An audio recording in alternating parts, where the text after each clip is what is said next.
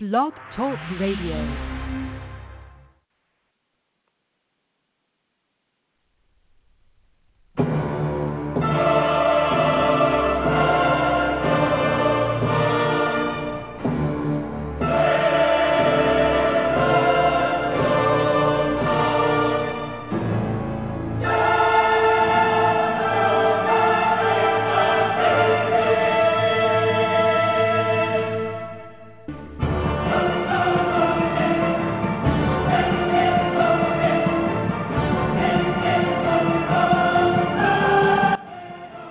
Good morning, everybody, and welcome to another episode we have here of Suspense Radio. I am your host, John Robb. We are happy to have you however, wherever, whenever you listen to the show.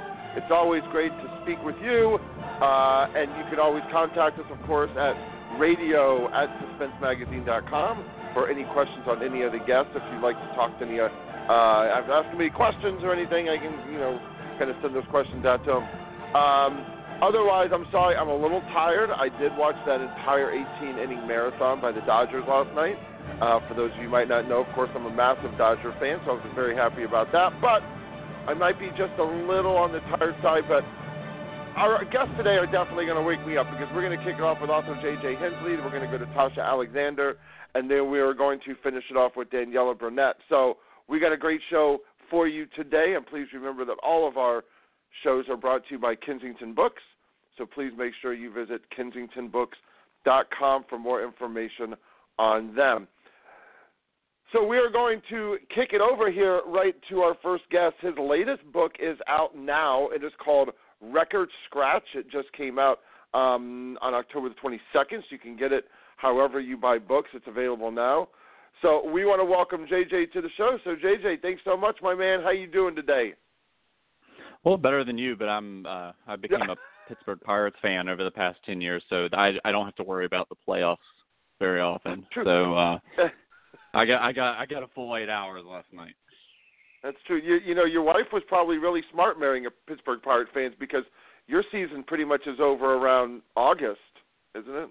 Yeah, it's really easy to get the season over with, and tickets were normally you get $9 tickets, at least before they got good there for a couple of years, and now the gear is cheap. You don't have to you just kind of wait for football season, so it's I don't have the Which problems is so sad, that you do as a Dodgers fan. When I was in the 70s with Stargell and Parker, Tekulve, all those guys. It was great. Just a great heritage of baseball in Pittsburgh. It's just sad. Right, I'm plagued that way because I grew up in southern West Virginia, and our closest team was actually the Cincinnati Reds. So I grew up. Right. My dad was a big Red Machine fan, so I grew up a Reds fan, and then they had a few very good years afterwards where they won the World Series, but they had some really bad years too.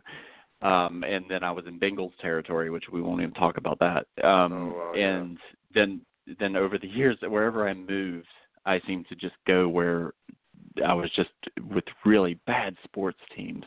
So the Steelers. Yeah, I did get to where I was at least around the Steelers, and they're always and the Penguins just dominate. So, but now I'm outside Savannah, Georgia, and there's like no professional sports teams here. So now there's a minor league sports team here though called the Savannah Bananas. And they're a minor league baseball team, and they are fantastic just because they're the Savannah Bananas. That's cool. And I actually have a Savannah Bananas shirt, and so now I just look forward to their minor league baseball season.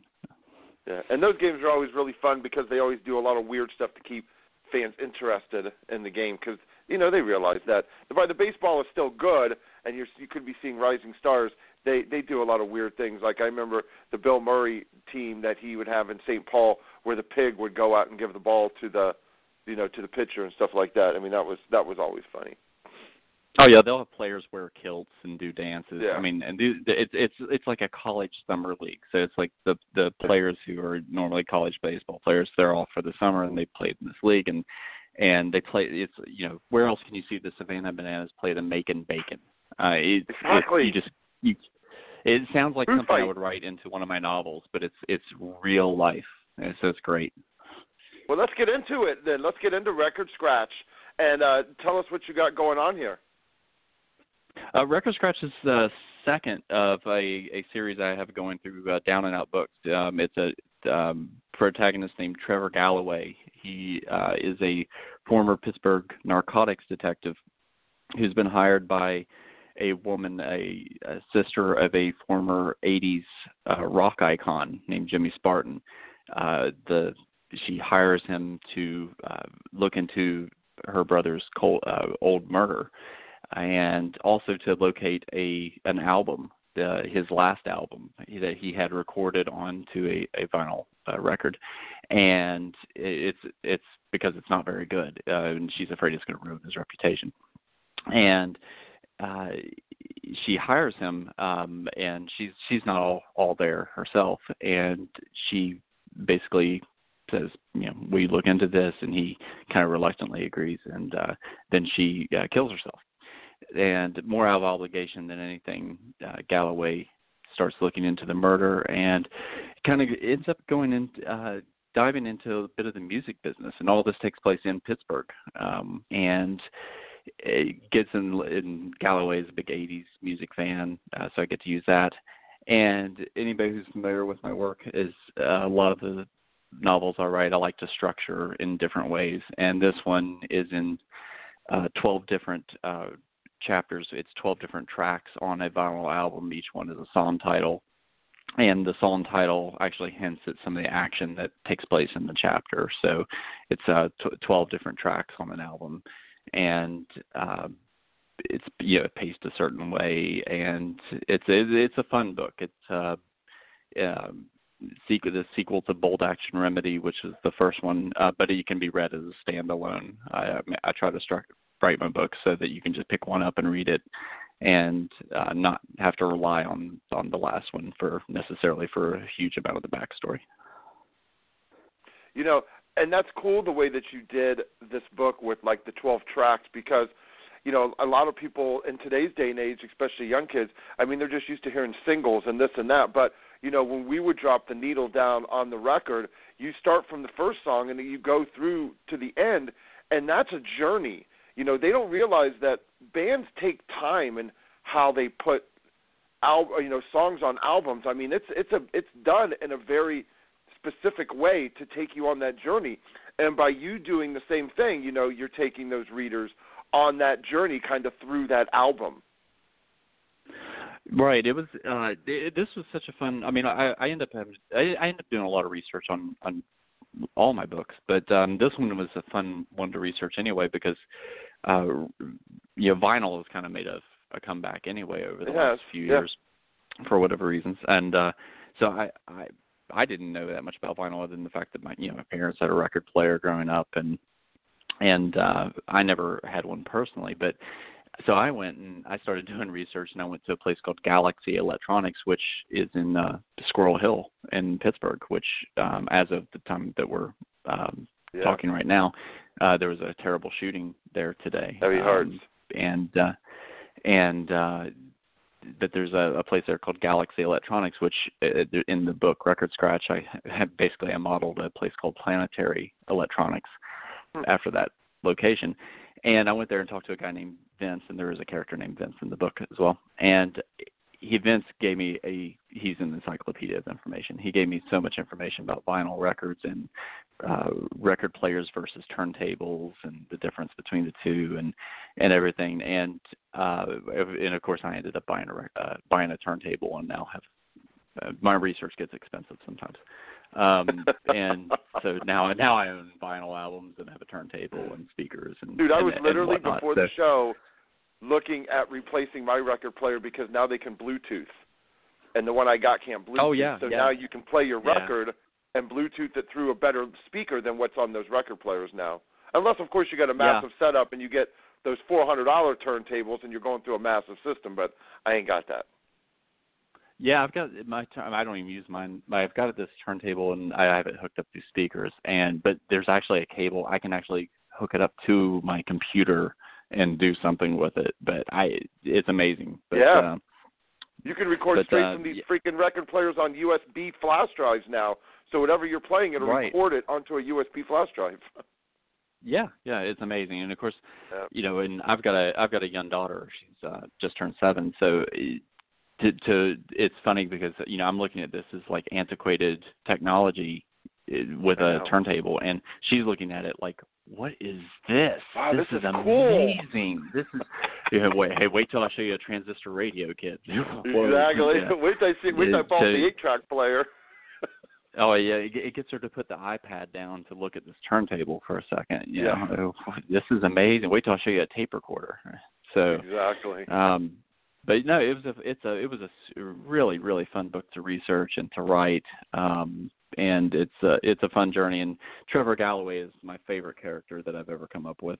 He's got some PTSD issues, so he has some hallucinations that pop up from time to time, which makes it really interesting for him, because sometimes he has a little trouble. He has some people who really don't like him, and he has some trouble discerning whether or not the people who are after him are real or not sometimes. And it's really difficult to protect yourself if you're not sure if the people who are pursuing you are legitimately able to hurt you or not. So it's just a really fun book. And so far the critical acclaim's been really good, and the reader reviews that are coming in are very good. So it's off to a very promising start.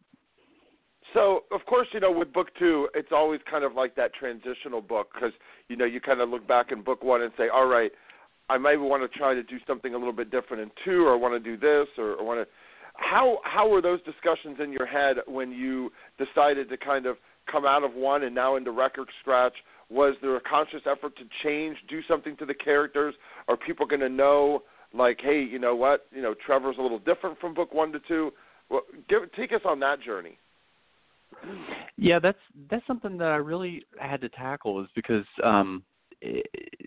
without going too deep into it, I think writers have to make a determination if they're going to write a series of any type. Are they going to keep the character static or not? Are they going to keep them, if they make the assumption that they're going to write 5, 6, 10, 20 books with a character, is that character going to develop and change?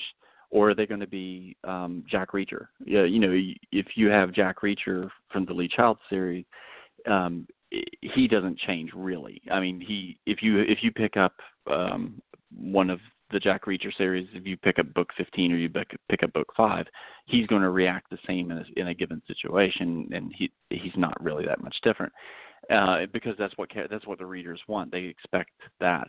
I made a conscious choice with this because I'm writing or editing book 3 right now, that Trevor Galloway is going to change, that the stories are going to change him like they would a normal human being. So the events that occur in Bolt Action Remedy are going to have a bit of an effect on him in Record Scratch, and what happens in Record Scratch will drastically affect him for book 3 and so on. I'm going to make him more to real life, and then we'll see what happens. Hopefully the readers respond and accept the fact that he's more true to life than some characters who remain static through a series and don't really change, and you have to have that suspension of disbelief to say, okay, in real life a person would have changed, but this person's going to not respond emotionally like a real person would.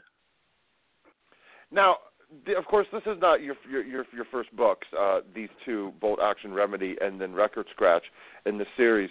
So how have you kind of changed yourself as an author? I know you go to Thriller Fest all the time, and then, you go to different conferences like BoucherCon and places like that. Do those conferences help you grow a lot? I mean, when you go and when you see and you talk to people, and, how have you kind of changed from, Measure Twice and Resolve now into this series?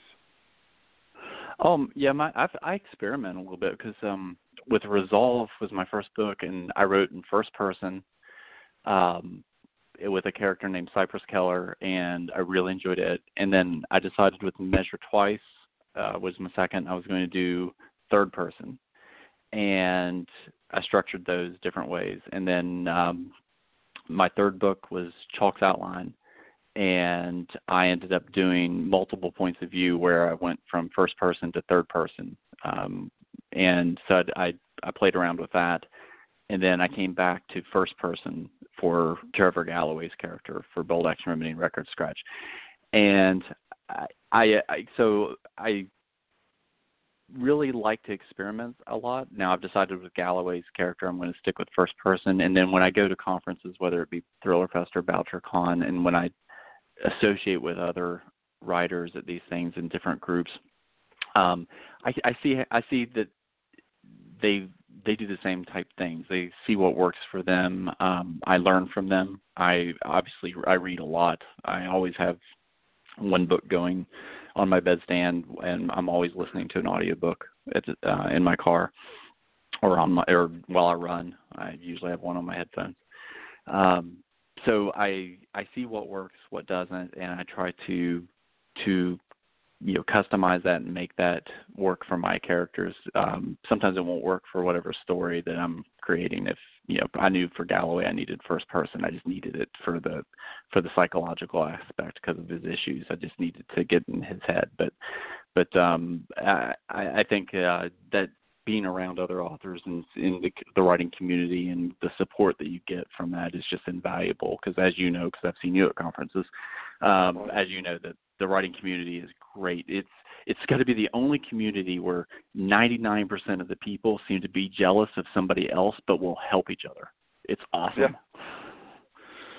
That's true. I never thought of it that way.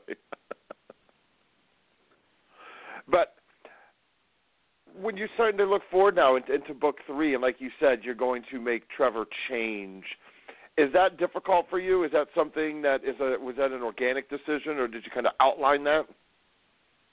It was a conscious decision. It is difficult for me because I really like Trevor the way he is, but I wouldn't feel true to the storyline if I just left him and said, no, he's going to be completely stoic throughout this whole thing, and he's not going to be affected by the events that are happening to him. Because I try to put myself in the character's shoes, just as I think most authors do. And you say, okay, what if a normal person has been through this and this and this? Are they just going to keep reacting the same way? Are they never going to be in a relationship? Are they not going to be affected by a breakup or a tragedy?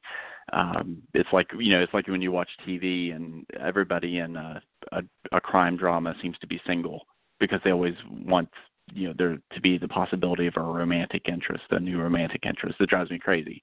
Why can't characters ever get married? It happens occasionally, but not nearly enough. But I'm going to try to make it more natural, and then hopefully that's going to work out. But I would like it to progress like a real person, and a lot of authors do that, and they do it well. But a lot of people who have extremely long series, they do keep their characters static because that's what readers want. That's what they expect. They want to know that Lincoln Rhyme is going to be responding a certain way. They want that certainty when they pick up the book. Yeah, that's true because it gives them that more sense of real like real life, like they're watching their life unfold, between their eyes. And of course, in today's day and age of social media, where everybody's throwing their freaking entire life out there anyway, including their dinner and everything else, that's just, I think that's just the new norm. I think that's just. Before you would kind of only see Robin Leach, rich and famous, and you would see their house, and celebrities were kind of mystery and mysterious. You didn't really know anything about them. Now you know everything about them. So yeah, I think that the writing has changed a little bit that way. Right. Yeah, we're definitely much more open, and it's funny when you go back and read books. Like I read a lot of the Jonathan Kellerman books. I think his books are, as far as, because my background is law enforcement, and as far as interviewing goes, when you look at how somebody interviews, the who, what, getting the who, what, when, where, why, and how, his books are the best. They're just fantastic. His character, the Alex Delaware series, is a psychologist, but he does the best interviews to make sure he asks all the relevant questions. So I loved reading his book. But a lot of his book, that series started back in the 80s, I think. And it's funny, you go back and read those books, and you're like, wait a second, why is he stopping to make a phone call? Oh, because they don't have cell phones. Right. Why does he not know this about this person? Oh, because he can't Google it. It's funny that we're so much more open and information is so much more accessible now, and that it just wasn't the case now, and I think that has to be reflected in the work. Yeah, definitely. Now I know that you're on social media. I see you tweet and on Facebook and things like that. Do you let social media, though, because everything is so instant, and now that the book is out and you're receiving reviews on Amazon and maybe checking them once a day and this, do you kind of look at your reviews at all anymore or no? I do. Okay. I look at them to see what the response is. That's what I was going to ask. I wouldn't let it affect my work, just because. Okay, the other question. It's just not going to affect my work because once I get to writing, I don't even think about it. But it's more out of curiosity to see what people are responding to in general in the market, and also because I really love getting irritated for some reason when I see reviews that say, I'm going to give this book a 1-star review because the FedEx guy left the package in the rain. Thanks. The author's going to appreciate that. I think my favorite one, Matthew Farrell, who wrote a book that's been doing very, very well recently. He posted recently an Amazon review that he got recently for his book, and it was a review that said it was for the Kindle version of his book, and it said, I used this product to steam my clothes, and it worked really well. So somebody obviously just posted it for like an iron or something. I think it's great. So it's fun. Sometimes those reviews are just amusing to read. They just get confused and post the wrong things. I used it to steam my clothes. And that was the Kindle man, version. I tell you, I'm guessing the hard. I want to know what. It's a crazy freaking world we live in right now, isn't it? People just not paying attention, and oh god. Yes, but no, yeah, I do. I follow online, and it a lot of that is great. There are some upsides to that with Twitter and Facebook and Goodreads and everything. It is free marketing for authors, and you have to take advantage of that. And it's a way to communicate and reach out and talk to the readers, which we didn't have that ability years ago to be able to do that and to interact with the customers. And I think you have to do that because it's probably, it seems like there's the demographic of people who are reading certain types of books, especially maybe crime fiction. There's just fewer and fewer people who are of a certain age who are reading them, and the demographics, I know there's been some studies that show that the demographics are getting older. So we have to find those younger fans who are out there on social media and try to keep them interested. Well, you mentioned it before. You mentioned that your career in law enforcement. Tell everybody a little bit about your background because it is fascinating. Well,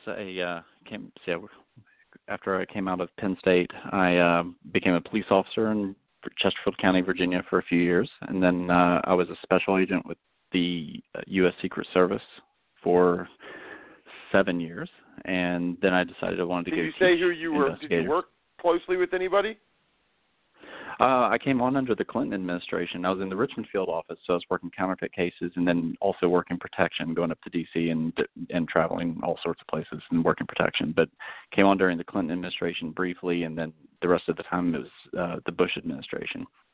And then did that for 7 years. And I was working protective intelligence a lot too, which was threat cases.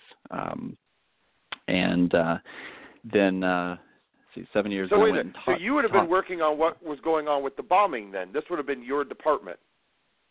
Oh yeah, I would have been doing a lot of that. I would have been heavily involved in a lot of the stuff that's been going on lately. So I actually texted a friend of mine who was involved in protective intelligence work until recently, and texted him recently. Said, "Hey, aren't you glad you're not doing that right now?" He's like, "Yep, absolutely." But because I think a lot of people don't understand that the Secret Service do that too. It's not just the FBI. Oh yeah, they do the threat part of it, and then once there's an actual attack, the FBI they take the lead on the investigation past that. But the threat analysis and all that. So I used to do a lot of the threat investigations and interview the people, and then do classification on deciding if they were an actual threat or if they were in need of mental health treatment and things like that. So I got to interview a lot of people I got to interview a lot of people like the gentleman who was driving around in the crazy van. So then I went and trained. You got trained stories federal to tell. background. That's all I know. We could go on for hours with your freaking stories because they're fascinating. Yeah, there was a lot of unique individuals who showed up at the White House. I bet. So give everybody your Oh, go ahead. I was going to say, give everybody your website and your social media so they can follow everything that you got going on. I have a blog called I changed the name of it when I moved to the Savannah area. It's called From Yens to Y'all, because people in Pittsburgh like to use the word yens instead of y'all, and down in Savannah they say y'all. So From Yens to Y'all. And my website is www.hensley-books.com. I'm on Facebook, JJ Hensley Author page, and I'm on Twitter. Twitter handle is JJ Hensley Author, or you can just Google me, and I'm on Goodreads, and probably an assortment of other places. So it's easy. If you Google me, you can find me pretty much anywhere. Awesome. JJ, man, it's always a pleasure. We're going to be at Thriller Fest next year, so hopefully we'll be able to connect, and just hang out for a little bit. That'd be cool. Sounds good. Yeah. All right, man. Congratulations on the new book, Record Scratch, and appreciate you coming on. It's been fabulous to talk to you, and, wish you nothing but the best, so we will talk with you soon. All right. Thanks, John. All right, man. Bye-bye. Bye. So, again, everybody, that is author J.J. Hensley, and the book is called Record Scratch, second in his series. Go grab it now. It is available. You'll be very glad you did. J.J. is a fantastic author. Like I said, with his background and how he writes scenes, you'll be sitting there going, wow, why is this guy not higher up on a list and more well-known? This is definitely a gem that you should have on your bookshelf. So go out and get that book, Record Scratch. And, again, it's hensley-books.com for more information. So we're going to take a quick break, and we're going to be back here with our next guest. She's waiting patiently to come on. Of course, it's October. What does that mean? That's right. Lady Emily is back. And she is back here with, her 13th novel. So it's great. 13th October. That only means one thing. That's Tasha Alexander. So we will be up there with her in just a second. In the meantime, here you go. We'll be right back.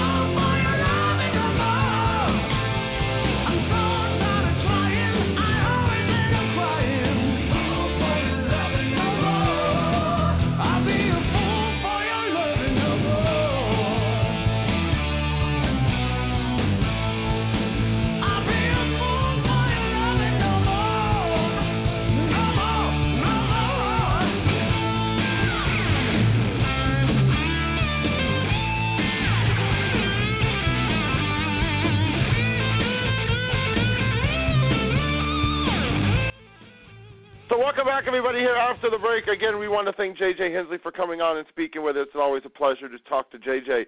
And now we are going to transition, of course, into October, which is Tasha Alexander month for us here on Suspense Radio. I think we've had her on the past 6 or 7 years straight for her latest book. And we're always great to catch up and see what's going on in Lady Emily world. So, Tasha, thank you so much for coming on again. How are you doing? I'm good, John, and thank you for having me. It's always a pleasure, and I feel like a book hasn't really come out unless I've talked to you. And I will tell you, this is actually the first time I'm talking about this book. Nice, and you have an event tonight, so I'm going to warm you up. We're going to get you in there. You're going to be all going because, this is, I guess, in this book, you've done a little something a little different. It feels like you've kind of amped up the action, I think, and the thrills. Tell us about this one. Well, this one was a book that really took me a little bit by surprise because it opens with Queen Victoria's death. And, Queen Victoria was alive for an extremely long time.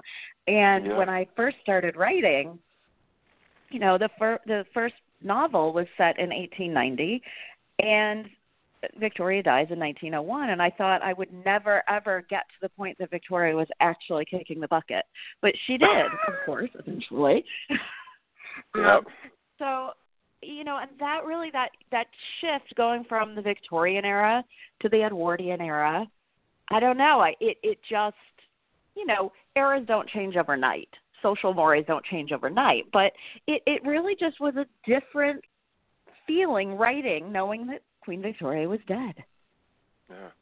I could definitely see a difference a little bit, and I was like, there's definitely a little bit something going on, so I'm glad that I know that there was a change that you had kind of thought of it and that you kind of noticed it too, because, with 13 books, it's difficult, for you. Of course, there's series that, of course, Lady Emily is still the same, but to keep her still fresh, that's a hard thing to do. And so with this one, I love the entanglement of the case, and I think that's what kind of really drew me in. Go a little bit into that explanation of kind of how you kind of wove that one together in this, because this was nice, complex. Oh, thank you. Yeah, it was really fun to write. It was challenging though because it is complicated. It's complex. Because we have really three things going on because this book has two timelines. So in Emily's timeline, we've got a series of murders where the victims are staged to mimic scenes of gruesome deaths of kings of England. And secondly, we have going on with Colin. Colin is getting these mysterious messages, kind of creepy treasure hunt almost, scavenger hunt, really. And he's concerned that especially in the context of these murders where you've got scenes showing the deaths of kings, he's afraid that someone is trying to kill the new king, Edward VII. But then we also have a third element, which is a medieval storyline that takes us back to 15th century England and two of Colin's ancestors, John Hargrave and his wife. And that, because we needed to understand some of that background, that medieval history, to figure out what's happening with Colin in 1901. Yeah, and which makes things a little complicated. Yeah, it does, and I love that time period. I'm a huge Dark Ages, Middle Ages, medieval kind of fan, and I was like, and it was really exciting when you kind of, like you said, when you kind of did that ancestral trip back to kind of see, Edwards and kind of understand more. So that was really cool. And yeah, the three tangent thing going on, and then all of a sudden, how everything kind of works itself together. But what was your excitement for 13 when you just started to write it? What started coming together when you felt like, oh, this could be something really special? Because I'm going to tell you right now, I think that this could be the best one you've ever written in the series. Oh, thank you. I really appreciate that. And I know that that's tough to say because the other 12, of course, are really good, and you're always like, oh, it's kind of like picking your children. But for some reason, I don't know if it was a connection or whatever, but this one here was, I really think that way.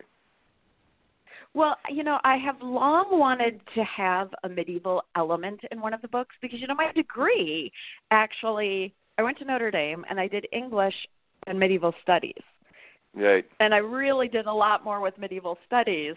A lot of my English credits were actually, medieval drama and things, medieval literature. So that's a time period I've always been fascinated by. And so getting to bring that in was really exciting for me. But also I think for me, English history is just so fascinating. And when you can weave in the medieval to the Victorian to the Edwardian, it's really fun because I think one of the things, if you like English history, one of the things that's appealing about it is that it's such a long history. I mean, we look at our country, we're like babies compared to, the amount of history you've got in England. So even contemporary events in England are always rooted in the historical. They've got thousands of years worth of history on that little island. Yep. So I think this book, because of drawing from the two time periods and then entering into a third, it really gives you a rich tapestry to work with. Oh yeah, and I love, like I said, and I love that medieval stuff and England and Europe and Rome and Greece. I mean, I go back to to like 2000 BC and kind of work my way forward. I have history books that I read on those subjects, and it's great for you to be able to bring that in. Yeah, it's a lot of fun. I mean, that's the fun with historical fiction of any kind. Yeah. And the one thing that you notice on a lot of the TVs with like the Tudors and these, the Game of Thrones and all these pieces that kind of, take you back kind of to that time. Do you think that the resurgence kind of those time period pieces are really helping resurge the books that you write kind of in those veins? Absolutely, because, anytime you've got something on TV, television has such a huge audience. So if you get things historical being popular in mainstream culture, that, it's a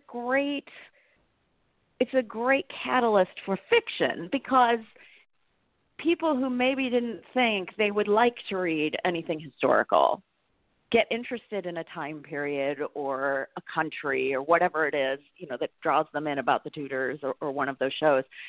Then they want to know more about it. Then they can turn to books. So it's kind of it's almost like advertising for your time period or the place. I remember I wrote a book years and years and years ago that went with the film Elizabeth the Golden Age with Cate Blanchett and Clive Owen. Right. And I was talking to the historical consultant for the film because I had concerns about doing the book because, Hollywood is not known for being historically accurate when it comes to things you like think? this. Just a little bit. Yeah, just a little off. The script had some huge inaccuracies in it, and so I was worried about taking part in the project. And he said to me, and it was very wise, he said, look, with this movie, we aren't trying to tell the true history. And I mean, okay, we could sit here for 6 hours and discuss why they should, in fact, try to tell the true history, but sure, they're not going to. But what he said is our goal was to show viewers what Elizabeth's personality was like. And they actually did a really good job with that. I mean, they had some, like I said, sweeping inaccuracies in specific historical things that were going on during the film. But they did do a good job of capturing her character. And what he said is, he's like, look, millions of people are going to, even if this movie flops, millions of people are going to see it, right? And that's Sure. a much bigger audience than any book can reasonably hope to have. And so what he was saying is this just makes the people who saw the film interested in knowing more about the real history. So, you know, even though the TV show might not be accurate or a movie might not be accurate, it can drive people to want to find out the truth. And for that, they go to books. Right, and I hope that a lot of people do, because I'm I'm kind of with you. I think it's almost not really dangerous. I think it's kind of irresponsible to just say, well, let's change the history to make the character sound better. It's like, but my question is, well, wasn't it the history and the character that got you excited? So why do you have to change it? Because that is exactly my thing. You have something. Well, you know, and you really see it with things like when they did the movie Troy, right? Okay, yes. The Iliad. Humans have been completely fired up about this story for thousands of years. Right. You don't need to change it. No, it was great. Why are you? Exactly. But for some reason, I don't know why they feel like they have to change it, but they clearly do. Well, you know, the one thing, there's also a trend that you've kind of started on your own, and you kind of started it back a little here with Star of the East. Is your next Christmas novella coming out here soon? It actually You've came had 3 out in a row. last Tuesday. Yeah, last Tuesday. It is so called it is out. Snow. Amid the Winter Snow is now out. Okay. Yep. And that was a fun, you know, those Christmas novellas are very fun to write. And for this one, I dug into the local legends in Derbyshire, which is where Emily and Colin's country estate is. And it's fascinating to look at local lore and superstition. And it's a wonderful thing because no matter where you go in the world, the stories have such commonality through them. So with this, the villagers nearby the estate have been seeing the Barghest. And the Barghest is a terrifying black dog. Some people claim he has red eyes, but he always portends bad things, generally death. And, you know, if you start looking across the world, there are stories about black dogs portending death all over the world, which is, you know, it makes you wonder what is going on with humans that we all come up with similar stories, right? Right. But so Colin and Emily have to figure out what is going on with the Barghest before the villagers can have Christmas, a happy Christmas. It's, you know, I think I love when you put these out, because they're just like little companions to, you know, the already. But they're standalones. I mean, it's not anything like, you know, you can just kind of pick up as nice quick reads, and they're great as just like, you know, continuations of what's going on. But how do you kind of make sure that you do, you know, how do you find these tales to wrap it around Christmas to bring it, you know, seasonally and seasonal? Yeah, you know, that is the challenge. But what I have found is that sometimes with anything creative, if you are painted into a bit of a corner, which you are if the story has to somehow have to do with Christmas, obviously, it forces you to be more creative, because you know it has to be Christmas, and so you have to really look harder, dig deeper, find something. You know, you don't want it to be forced. You don't want it to just be that, well, I have this random idea for a story, so I'll just force it into Christmas, you know. Right. You want it to fit naturally and not be overly contrived. But Christmas in England, there's a wonderful tradition of Christmas ghost stories in England. That is a big thing, and so, you know, that gives you a lot of good research material. And then, like I said, with this one, I was looking at the local legends.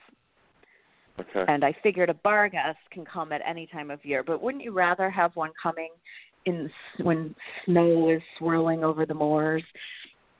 I think their red eyes stand out better in a snowstorm. Exactly, they do. I just remember the red eyes that always haunt me are still the ones when I saw Amityville Horror, and it was from Jody, the little pig that was outside the window. That scared the hell out of me. Oh, that movie. Okay, I grew up in a like house 9 when that I had saw attic it. We had the attic windows that looked like that, the house in Amityville Horror. And I remember we had a babysitter who was like, I can't come back here because I'm too scared of your attic windows. I'm not going up there. That was a scary movie, Oh, yeah. especially if you were 9. Yeah. Wow. I know. Yeah, I got dragged into it. But I saw Halloween when I was 8 in the movie theaters. I mean, because it was kind of like one of those things. My sister was 7 years older than me, and it was like, well, if she's going to go, you got to take your brother because you can't leave him home alone. So I got thrown into horror at an early age, but I love it. I love horror. I just don't like gore. I don't like gore. That's how I am. I don't like gore. It just gives me nightmares. I have an overactive imagination. So, yeah. Yeah. I like a good gore. scare, but I don't need the gore. Right. But, for all the people who scream and yell about, bookstores going away, and it's sad to see, but without the e-books, the novellas that you write would never really have happened. I mean, you couldn't just print them and put them in bookstores. So this is the good thing that we're getting out of e-books, that we're getting more from our favorite authors like you, that you're able to give us more because of e-books.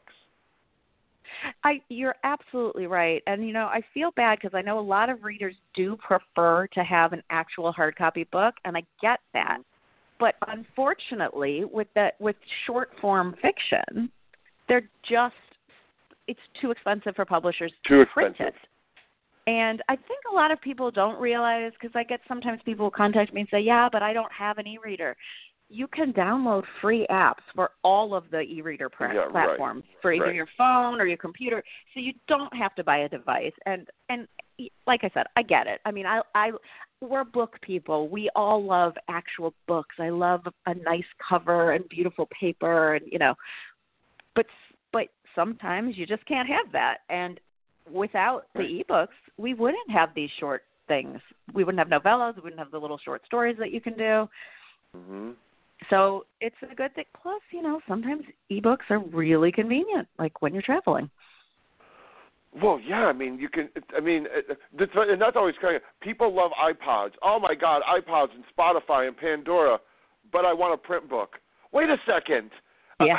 You don't like carrying all those CDs, and you like your Spotify. Exactly. What the hell's the difference? Exactly. Although I will say that when I travel, because I have an iPad, and so I've got all the apps. Oh yeah, on I got it, thousands on my iPad. I have that, and so I've got all the books, but I just am never going to 100% trust any electronic device, so I always have to carry actual books with me too. Because what if you're on a plane and your e-reader dies? Oh God, don't say that. You can't be left with nothing to read. I mean, yeah, but then what if that died? So I always travel with a stack of books and my iPad. Okay. Yeah, the good thing is, it's because, we get 10,000 books a year or so to review, so we always have books around the house, and then, whatever we don't use, or, the galleys we throw away, and then, of course, the other ones we donate and do stuff like that. But I hate moving them, and that's my biggest thing is, like, I just hate to go move them. Like, I have to go, when I'm off the radio today, I have to go over to the mailbox, and I have to go pick up because we always have, like, 5 of the plastic tubs of books that we have to go get and bring back.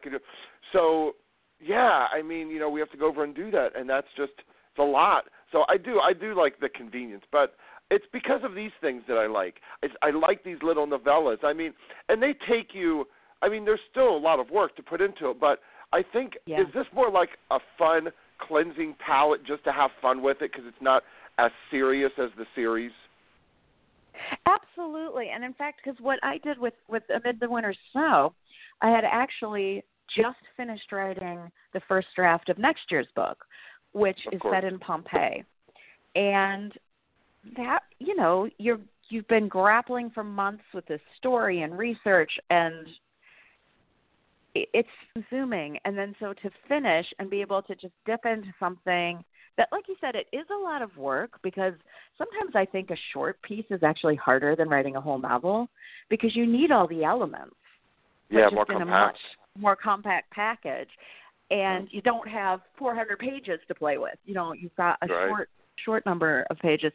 But it's really nice after being so deep in a book to come in and write something that is a little lighter because it's Christmas. So at the end of the day, you can't have it be, brutal murders, Brutal murders and Christmas don't go too well. Yeah. No, unless it's Krampus. But then that's just weird. Exactly. Jack Frost, whatever, was a Jack Frost Killer or whatever, that was crazy too. They haven't done a really good horror setting around Christmas because it is difficult, because it's so nice and, whatnot. I just feel bad for Thanksgiving because it seems to have gotten. Thanksgiving is gone now. It's just I know. Gone. Well, because if we're putting up Christmas decorations in September, there's really not room for Thanksgiving. Right. I mean, it's it. I mean, there's Christmas all over the place. Go to Macy's or go wherever, and it's all Christmas right now. And I'm like, people, Halloween is still on Wednesday. Like, let's just wait till November 1st. I get it. You want all of our money, but you're still going to get it if you start November 1st. Exactly. God. Yeah, I don't know. They should not be allowed to do Christmas before Thanksgiving. No, exactly. It's like, just wait. You're still going to get all of our freaking money. You're just going to get it in a smaller time frame. Exactly. We're all going to spend our money. Yeah. We so are. You said the next one is set in Pompeii. It is. And I got to tell you, I'm super excited about that book. Did you go there? Did you guys travel? I did. I went there and to Herculaneum, Herculaneum is a Roman city, an ancient Roman city that was just a few miles away from Pompeii. But the eruption of Vesuvius affected the two. I mean, it destroyed both of the cities. But the manner of destruction was different. So that in Pompeii, where you got all this pumice and ash falling over a longer period of time, Herculaneum was destroyed by pyroclastic flow that came in really suddenly and quickly. And the temperatures were so high that the wood, and it sounds counterintuitive, but the wood didn't burn because the volcanic gases and the high temperature, there was no oxygen, eliminated the oxygen. So the wood in Herculaneum was instantly charcoalized instead of burning like it mainly did in Pompeii.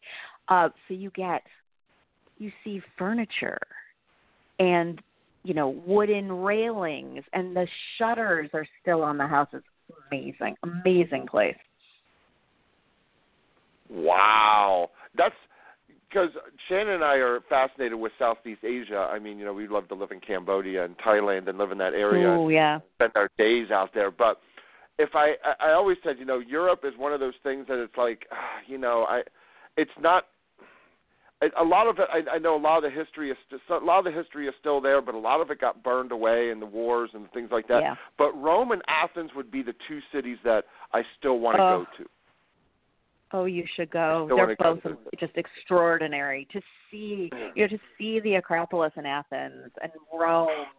Here's where Caesar was assassinated. Yeah. It's mind blowing. But Pompeii. And that's south of Rome, city. Right? Pompeii's south. It is. It's near Naples. It's near Naples. Right. Okay, yeah. That's right. But you are walking on those streets. You're walking on the Roman pavement. You are going in and out of houses and shops and taverns. And, a lot of people spend one day there. And honestly, when I was there, it was so overwhelming. It's big, because you have the whole city. And then you get the casts of the bodies. Yeah. So you're walking in a house, right? And you're getting through all the rooms. You know what their functions were. You get a sense of the space, and then you go into the garden, and there are the people who lived there. Yeah. And that is just it's overwhelming. It's overwhelming. Actually, on my trip, I was with two dear friends of mine and my son, because Andrew was writing and he couldn't come because he was on deadline. But I would try to say that for the first 2 days, we could barely even speak in the ruins because we were so overwhelmed. We just kept saying, we have no words for this. It's so overwhelming. The sense of loss, human loss, combined with this just magnificent ruin, that gives you a sense of what an ancient city was like that nothing else in the world does. It's extraordinary. Man. Oh, okay. Well, there we go. Now I got to add Pompeii and Naples and Rome and Athens to a trip. Yeah. I think you got to do now. that. Oh, my God. 3 weeks. There we go. It'll be worth So it. tell everybody best place to find you. Is it just your website? And, of course, I know you're on social media, but TashaAlexander.com is your website. What's your social media that you're on the most? If I know Facebook. I'm on Facebook. I'm on Instagram, although I do a lot on Instagram, but it's probably more my life than book stuff, so I don't know if people are going to find that interesting. I'm on Twitter, but if you want to go on Twitter, you will see me rant about politics, and so, that might not be to everyone's taste, but too bad. Hey, rant it out. You got to do it sometimes. Yeah. It could have been me, you, and JJ on the show for an hour, and we could have just ranted the hell out of it if we wanted to. Oh, yes, we could. We could. Yeah. Shannon said that last night. She goes, you should just tell Tasha to call in at 9 and just have the three of you just go for an hour. And I'm like, I don't know if people can handle that. Yeah, people might be like, okay, stop right Yeah, they're like, what did I tune into? And it's like, you know what? You tuned into my show, and I'll say whatever the hell we want is what we do here. Exactly. Well, I'll tell you, Tasha, it is always a pleasure to talk with you. Hopefully we'll see you in July. We'll stay in tune. Tell Andrew, check his email because his publicist better have done his job, and then we'll talk to him in January when his book comes out. Very excited to talk to him about that.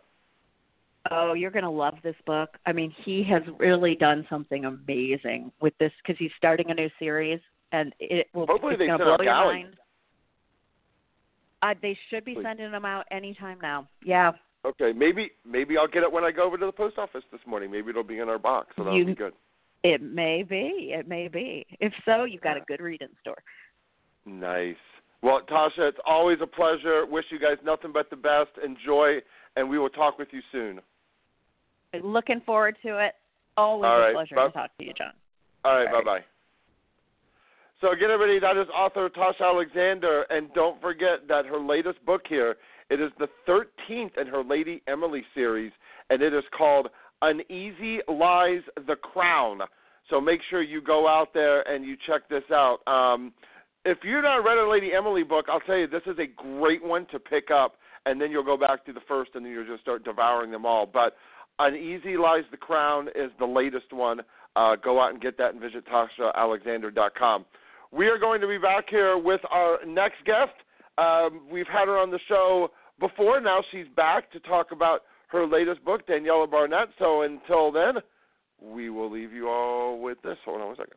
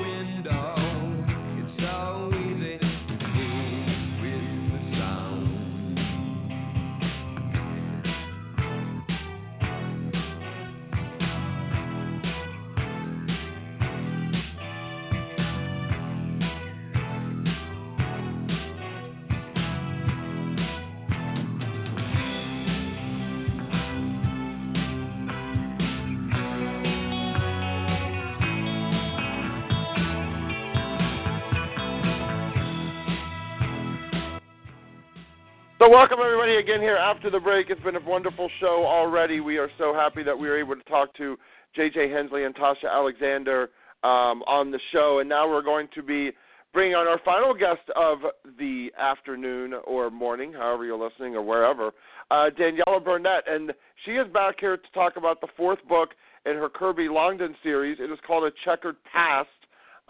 So we want to make sure that we want to welcome Daniela onto the show. Thank you so much. How you doing? Fine. Thank you very much for having me again. I'm delighted to be here. Yeah, appreciate it. And so we are now into the fourth book of your series, A Checkered Past. So now you're starting to get kind of, like I say, like some pages behind you. You're starting to have a lot more depth with these characters. So give us the skinny on what you got going on here in book 4. Okay, well, in this book, it's about Emmeline, who's a journalist. She's doing a series about looted Nazi art, and to make it the series more personal and so on, she's talking to her best friend Maggie Roth, who happened, like a relative of hers, happened to be in France during the war and had a painting looted by the Nazis. And as part of this series that Emmeline's doing, she wants to try and find this painting. And of course, another element of this, we're still slowly finding out more secrets about Gregory's past, his secret past. We had some quite shocking ones in the previous book, and now they're being developed a little bit more. So Emmeline is dealing with these two twists in the tale. And then just to give the story a little bit more depth, as I was doing some research for the book, I discovered that the IRA collaborated with the German Abwehr, which was the military intelligence during the war. So I added that as another element of the story when I created this sinister character called Doyle, who's a former IRA commander, and he has a connection to this looted Nazi painting. Nice. So give people a little bit of taste of, exactly, who the characters of Kirby and Longden are, going back from the first book now all the way up through A Checkered Past. Okay, well, in the first book, which is Lead Me into Danger, Emmeline and Gregory, Emmeline's the journalist, Gregory's a jewel thief. They are former lovers, and they hadn't seen each other in 2 years, and they come across each other in the first book, Lead Me into Danger, and they immediately get involved in this hunt for a Russian spy in the British Foreign Office, and a murder of a fellow journalist of hers in Venice. So they became complicated with that. And then in Deadly Legacy, their relationship develops a little bit more because Emmeline still has feelings for him, but she still continues to push him away. And in the second book, Deadly Legacy, it's about $100 million in stolen diamonds, and they get embroiled in that. And then in the third book, which is From Beyond the Grave, which came out last year, their relationship, I was building their relationship a little bit more, and because of that, I needed to take them away from London, which is where the books are generally set, and I took them to Torquay, which is on the coast in Devon, to get away from their usual lives so that to concentrate on their relationship. And that's when all the secrets about his past and a woman from his past came out in the third book. And those lingering secrets, I moved them on a bit in this book, so their relationship is developed. It's still tension there. She's still keeping away, but they are engaged in this book. So there is hope for the fans out there. So Gregory, with his jewel thief past, a criminal, tries to find another criminal. But in this book, he's vowed to Emmeline to become legitimate. So suddenly, he's found a job as the chief investigator at Symington's, which is like a Lloyd's of London, an insurance investigator. And everybody is quite surprised how a jewel thief could get a job like this. So now that you kind of got those pages kind of behind you, how have you been able to grow yourself from first to fourth? How do you see yourself? If you were to go back and read book 1 and then read book 4, would you look and say, wow, that's a totally different, author Burnett than I was originally. Well, I think you do develop with each book. I mean, it's also you have more, like in the second book, Deadly Legacy, I had more confidence not only in my writing, but I had more confidence in the characters and, how to develop them, what I wanted them to do, because I had the idea for the first few books in my head before I started writing the first book. Because it is a series, I leave a little something in the first one, develop it a little bit more. So I had the idea of how I wanted them to develop.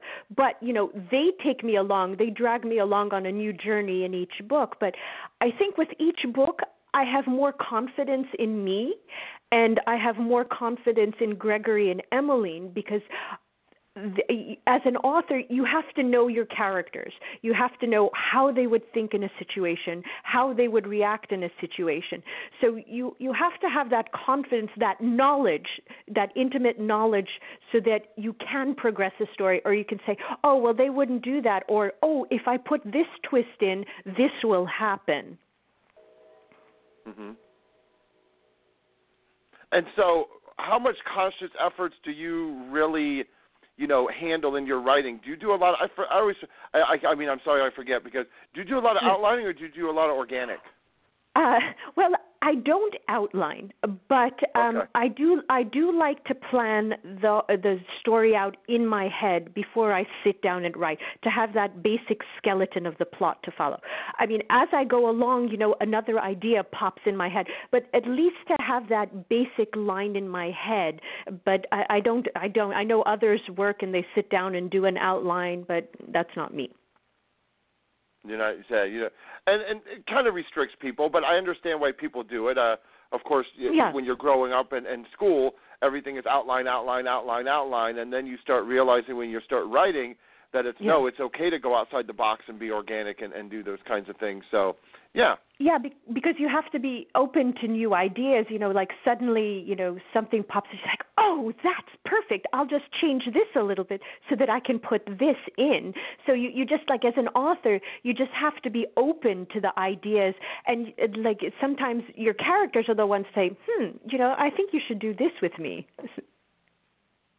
Right. And it's fun when your characters start talking to you, and I don't think you get that in an outline. No, I don't think so. No, because it comes to you, like, you're going to laugh, but sometimes in the middle of the night, I wake up because I think of a great line of dialogue, and I have to write it down. It's like, yes, Emmeline would definitely say that. Oh, yes, Gregory would definitely have that kind of argument with a Chief Inspector Burnell of the Scotland Yard. So it's a combination of things. It's what the idea the author has, and what your characters are telling you to do, and what they're telling you about themselves. Mm-hmm. And when you start getting those, I guess you want to say those surprises, how do you kind of react to it? Do you kind of do things off the fly, or do you kind of sit back and stop, and once you've kind of written something down, you're kind of like, oh, how's this kind of going to fit in? And, how is that kind of process for you when you start realizing those kinds of things are going on? Well, I mean, it is off the fly in a certain sense, but it's like, it's a continuation of something that I've already, like a scene I've already created. As then this new idea comes. It's like, I can weave it in this way. So I guess it would be off the fly. I mean, if the idea just pops into my head, but it's usually because I've made a connection in my head with a scene that I've already created. Mm-hmm. And, how do you kind of let, I guess, the world and the news and everything that's kind of going on, and how do you kind of let that affect your writing? Do you bring subject matters in that maybe be a little controversial? Do you think about bringing things in like that, or do you just want to kind of just stay away from all of that, and you really don't want to let that stuff kind of get into the way? Well, I mean, I tend not to put the politics, but I mean, it'll affect you in certain sense.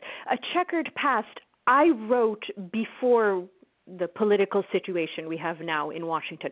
But there's a resurgence of certain things, unfortunately, from the feelings that you had back from World War II, and the sentiments, those same sentiments have resurfaced again, which is terrifying for me. And, as I said, the book is about a looted Nazi painting. And, you see these stories in the papers all the time, even to this day, about victims trying to get their property back and being assailed because they're called greedy because they're trying to get their own property back. It makes me, as a human being, I'm outraged by this, and I wanted to bring that sense into the book because Emmeline, as a journalist, would be outraged, would want to follow up, would want to dig into a situation like that. I mean, you can't forget. I mean, the Holocaust was this human tragedy that's going to follow us for the rest of our lives, and you can't forget that. If we forget, humanity's soul is going to be condemned for perpetuity. And I wanted to, it's an important issue for me, and I think it comes across in the story through Emmeline because she's an investigative journalist and she digs in and she doesn't give up. And we can't give up with a story like this because it's about justice, finding justice against the betrayal that was perpetrated. So that's what I tried to portray in the story with this modern, it's a contemporary story, but history follows us. We can never escape history. You can't escape the past. And that's the idea I tried to get across in the book. And what was it about this heist, this mystery about, the painting and the Nazis and Germany going back there that got you excited to write about it? Was it involved with your research? Was it something that kind of came up? What was it that kind of got you excited to jump into this? Well, it's an issue that it's important to me, and it makes me angry that victims still have to fight to this day. So I think anger was really behind it, and you put that anger into the story, and you show to try to put the human face on it. I mean, it is fiction, but it's based on on facts because these things happen to this day. So that's why I was trying to put a human face on the tragedy, and in a small way. I mean, it's a book, and as a crime fiction, you always try to find the perpetrator, to find justice, and that's Emmeline's core belief, to make sure that justice is done, justice is served. And that's what I try to do in my humble little way. Yeah, and that's and that's what I like to hear. When I talk to authors, is kind of the excitement of their stories and their books, and how they kind of get re-energized to kind of sit down and write, because writers write, musicians and musicians write, and those things, they keep going, but there still has to be something that pulls you back. And and I like to kind of hear the stories of those things that kind of pull you back. Yeah. I mean, as I said, history, I've always been interested in history because you have to understand the past to understand why things are they are today. It's critically important. So you do not make the mistakes of the past. And if you do make these mistakes of the past, you have to think why. This was done before and to such an outrageous extent. We have to change. You have to bring about change. You have to learn and understand to bring about change. Exactly. Yeah, I mean, and history definitely does show us that. Do you watch a lot of TV? Do you have anything that that you're binge watching now that you kind of are excited about? Well, I've never really binge watched, but I mean, you're probably gonna laugh, but it's since I was a little kid, I've been a devoted Masterpiece Theater and mystery fan. So those are the two really big shows that I watch. I don't really watch some of these other shows that are popular nowadays. I've always been, I've been an Anglophile since a little kid, so anything having to do with England, I devoured books, TV shows, movies. So that's probably why, Masterpiece Theater has always appealed to me. And of course, I've been hooked on mysteries since I was a kid. Agatha Christie is my idol. I love all of her books. And I hope in my humble way I'm imitating her, with like how she had a great knowledge of human nature and its foibles, and she was able to portray that in different ways in each book and, come up with different twists. And I hope I'm trying to do that in my own way. Yeah, I mean, of course, Agatha Christie, there's no one better too. But and there's so many things that you can watch. I mean, you have so many outlets and so many things that you can go on and watch. I mean, do you look at reviews? Do you look at those things and see what people are writing or seeing about the books and kind of let that affect you? It seems that a lot of people are doing that nowadays. About reading about the reviews of my books or of reviews other books and stuff, or do you just not? I do not worry from time about the reviews? Well, I tend not to worry, but as an author from a smaller press, I don't get as many reviews as some of the New York Times bestselling authors. I do tend, just to get a general idea of, it's like I would, as a writer, you always hope your readers like your books, and so you're curious to see it. But I'm not obsessed by looking at the reviews of my books.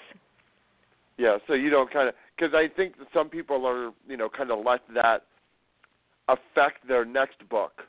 Like they try to guess what people are going to be curious about, and that's kind of the way that they're going to try to write, and I think that hurts them. So no, I don't. No, it's like I don't let that. It's like I write the story that I want to write. I take Emmeline and Gregory in a direction that I want to do it, and I would hope that the readers like the journey that I'm taking them on. But I don't let reader reviews because if I don't write the story that I want, the story is not going to come out right. The writing is not going to, the twists, the turn, it's not. So, I write the story that I want. They have their opinion. Everybody's entitled to their opinion, but I'm going to write the story that I want. If there could be any book out there ever written, which one would you want to say that you wrote? Oh, that is so hard because I've been a voracious reader since I was like, oh, that's such a difficult question. Yeah. Oh my goodness. Like which one would you want to say that you wrote? Oh, that's difficult. I'm sure that there's ties. Rebecca by Daphne du Maurier. Oh, okay, that's a good one. Yeah, that's a good one. Oh, and also Magpie Murders by Anthony Horowitz. That was another brilliant one. Oh, that's a newer one. Yeah, I interviewed another Anthony for that book. Oh, did you? Yeah, I saw him once in an interview. He's extremely witty and a brilliant writer. He is. Him and Jeffrey Deaver and Ian Fleming, I think, are one of the only ones to ever write James Bond. Uh-huh. So Anthony's kind of. No, anyway, so I was going to say, but it's like that's such a difficult question, especially for a writer, because I just read so much. Like we as writers, we read so much, in our genre, but also in other genres. So that's such a difficult question. I mean, outside of mystery, authors, who do you kind of look to when you're looking for a book and you want something that's outside of maybe the mystery fiction realm? Oh, well, I'm a big Jeffrey Archer fan. I've loved Jeffrey's good too. I don't even need to read the back cover copy. I know I'm going to love his book. Let's see what else. So many. I read. I like biographies. I like historical fiction. That's very good. So any certain time period that draws you in? Anything with England would naturally draw me in. But I mean, any time period of England, or just any certain time period, or just really any time period? Well, the Victorian era, the Regency era, I like those the medieval era too. There's so many intrigues and backstabbing and so forth. So it's just like I'm all over the place. So when you look at your series here and you look at, Lead Me Into Danger and Deadly Legacy and From Beyond the Grave and now A Checkered Past. Yes.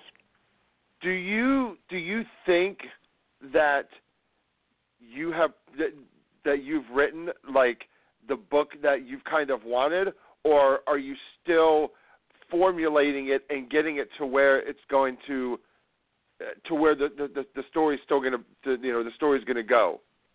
Do you understand what I mean? Are you yeah. Are you still kind of feeling it out to kind of get it to a certain point, or have you kind of said I've kind of hit my path and this is kind of where it's going to lead?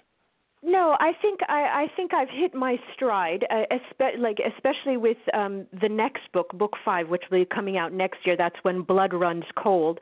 I think because I thoroughly understand them. I know the direction that they're heading. So no, I think I've hit my stride as I'm running along here on this journey that they're dragging me on. And for people just finding out about you, would you tell them to start at, can they start at 4, 3, 2, 1, however they want to jump, or would you have them go 1 through 4? How would you suggest it?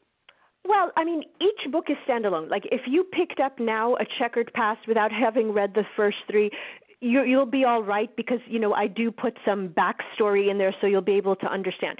If you want to see the development of Emmeline and Gregory and Superintendent Burnell and so forth, I would say start with book 1. But if you pick up a book in the middle, you should be fine because I do put that backstory. But it would be better if you started with book 1. But if you want to start with A Checkered Past because the story intrigues you, by all means, go ahead. Mm-hmm. So, yeah, I mean, and I think a lot of people are writing their series that way to be able to kind of just jump in and however they want to kind of get in there and jump in and do their thing. And I think that that's great. I think that because it doesn't limit somebody to say, oh, well, they have 13 books, like Tasha just did. Oh, I got to start back on book 1, and that's a lot. No, you don't have to do that. And so I kind of like it that way. I think it's more when you're writing a trilogy that you say, no, you should read book 1, 2, 3, and that way you have the whole story. Like, I'm not going to read Lord of the Rings and start with the 2 Towers and go to Return of the King and then go to Fellowship of the Ring and I'm going to understand anything that's going on. So those stories I think are different than ongoing series. Yes, yeah, because like I said, if you want to see the development, yes, but you can pick up any of the books and then you'll be fine. And it may be the book that you pick up. Oh, it'll intrigue you to go back to see how they got to this point, which is, I hope, what will happen. But each of the books are standalone. Well, tell everybody, you've already told us that you got book 5 is going to be coming out next year. So tell everybody where the best place is to find out about you and all your social media and all that fun stuff. Okay, well, my website is DanielaBurnett.com. I'm on Facebook and I'm on Goodreads. So everybody can find out more about me and my books there. If they want to send me a little note, there's an email on my website. I'd be happy to hear from readers. And if you want to connect with me, I'll be happy to exchange ideas and views and anything else. Nice. And when people say that, and I've always, because there's so many social media things, and I've dabbled around Goodreads. When people say they're on Goodreads, that's just like, is there a lot of dialogue and stuff that goes on in Goodreads, or is it just a bunch, or is it a lot of, this is what I'm reading and this is how I review it sort of thing?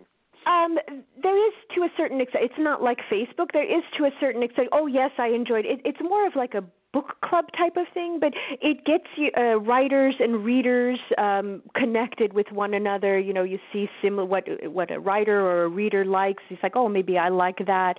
But in terms of more interaction, it would be Facebook. That it would be more interaction with other people. Gotcha. Well, Daniela, we want to thank you again for coming on talking about A Checkered Past, the 4th here now in your series. Congratulations on getting to book 4. That's an accomplishment in all its own. I mean, and now you're in through book 5, so that is something to definitely pat yourself on the back because that's not an easy task. Thank you very much, and it's always a pleasure chatting with you, John. I always enjoy coming back here. We always take off in different tangents. Yeah. and if you're out at a conference, maybe we'll be able to meet one time. We're going to go to Thriller Fest next year, so if you happen to go to one of those conferences, sometimes we rear our heads. It depends on how close it is to L.A. Besides Thriller Fest is the only one that, and PNWA that, doesn't have any moving parts. Like BoucherCon and some Left Coast Crime, they kind of move around. So we try to only go to those if they're kind of close to us. But I'd be delighted to meet you one day in person. We'll be out there. So you have a good one. We'll talk to you soon. Okay, bye. All right, bye-bye. So again, that is author Daniela Burnett, and you go out and get the book. It's called A Checkered Past. It is the fourth in her Kirby Longden series. So go check that out. We want to thank J.J. Hensley and Tasha Alexander for coming on the show and talking to us about their books. Please make sure you visit hensley-books.com and tashaalexander.com for more information on their and everything that they got going on. Please subscribe to us on iTunes. All of our shows are available on demand and whatnot. I'm taking all of our shows and putting them on our website, so I'm working on that project as we go. If you go to our website, suspensemagazine.com, maybe you will start seeing I'm starting to upload and put these things on, and I'm going to have them on more regularly and have them up there. So we're trying to get this all together and make it one nice, package. So I want to thank you all for joining us. Let's see. I'm trying to see. I know Story Blender is going to be coming back here in this week, and then when is my next show going to be? Beyond the Cover is going to not be until the 13th of November with John Land. And I will probably be back around November the 10th with our next show. We're going to have only a couple more shows before I end for the year. We always try to take December off because it's all the holidays and everybody need to be with their families, and there's always so much stuff going on though. So we just kind of take December off, and then I know that we're going to be back with Andrew Grant in January. So make sure you check that out, and hopefully we have some surprises along the way. So you just never know. So until next time, thanks so much for listening, everybody. Again, keep reading. Enjoy. See you all real soon.